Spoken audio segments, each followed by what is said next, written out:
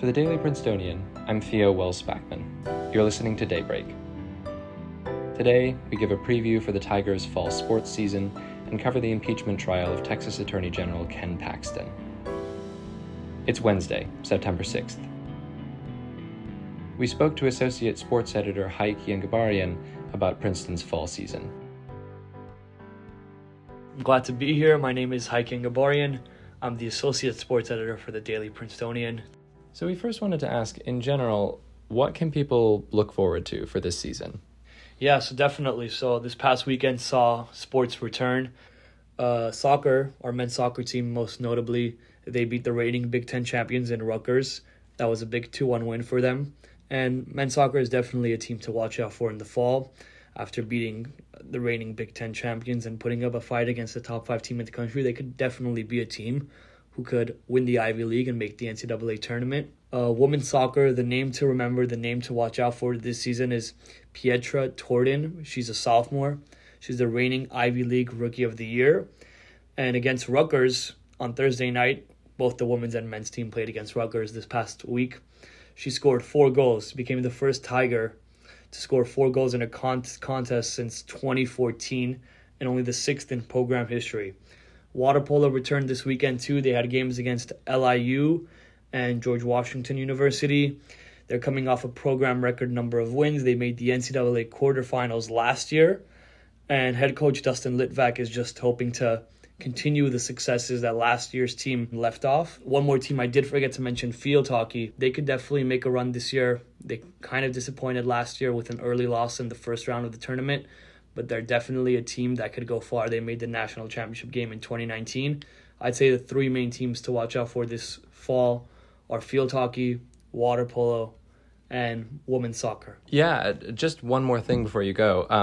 Are there any kind of fixtures that people should be looking out for the rest of, this coming week? Yeah, definitely. So our women's soccer team is traveling once again to Pennsylvania. They're going to play Penn State, which is the number 6 team in the country.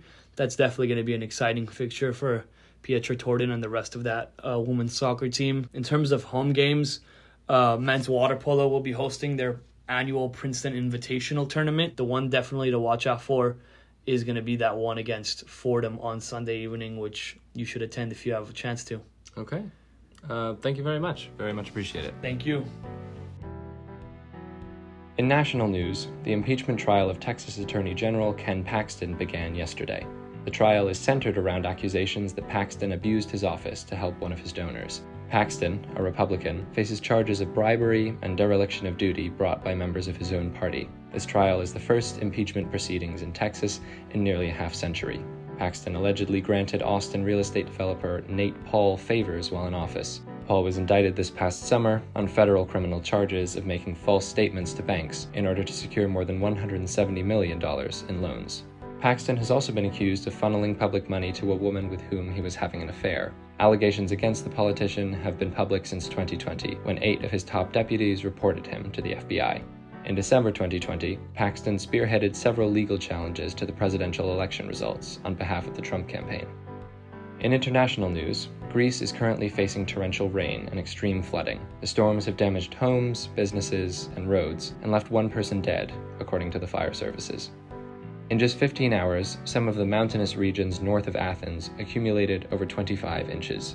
Although the rain eased Tuesday afternoon, Greece's Civil Protection Minister, Vasilis Kikilias, urged citizens to, quote, be careful and not commute, as rain might worsen today.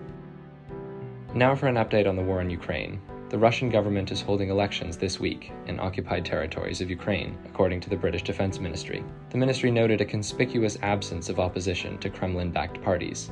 Russian polls have indicated that the United Russia Party could win up to 80% of the vote in areas such as Mariupol, with the Ukrainian government calling the elections a, quote, farce and an instance of political propaganda. For weather today, make sure to stay hydrated. Today is mostly sunny with a high of 94 and a low of 70 degrees.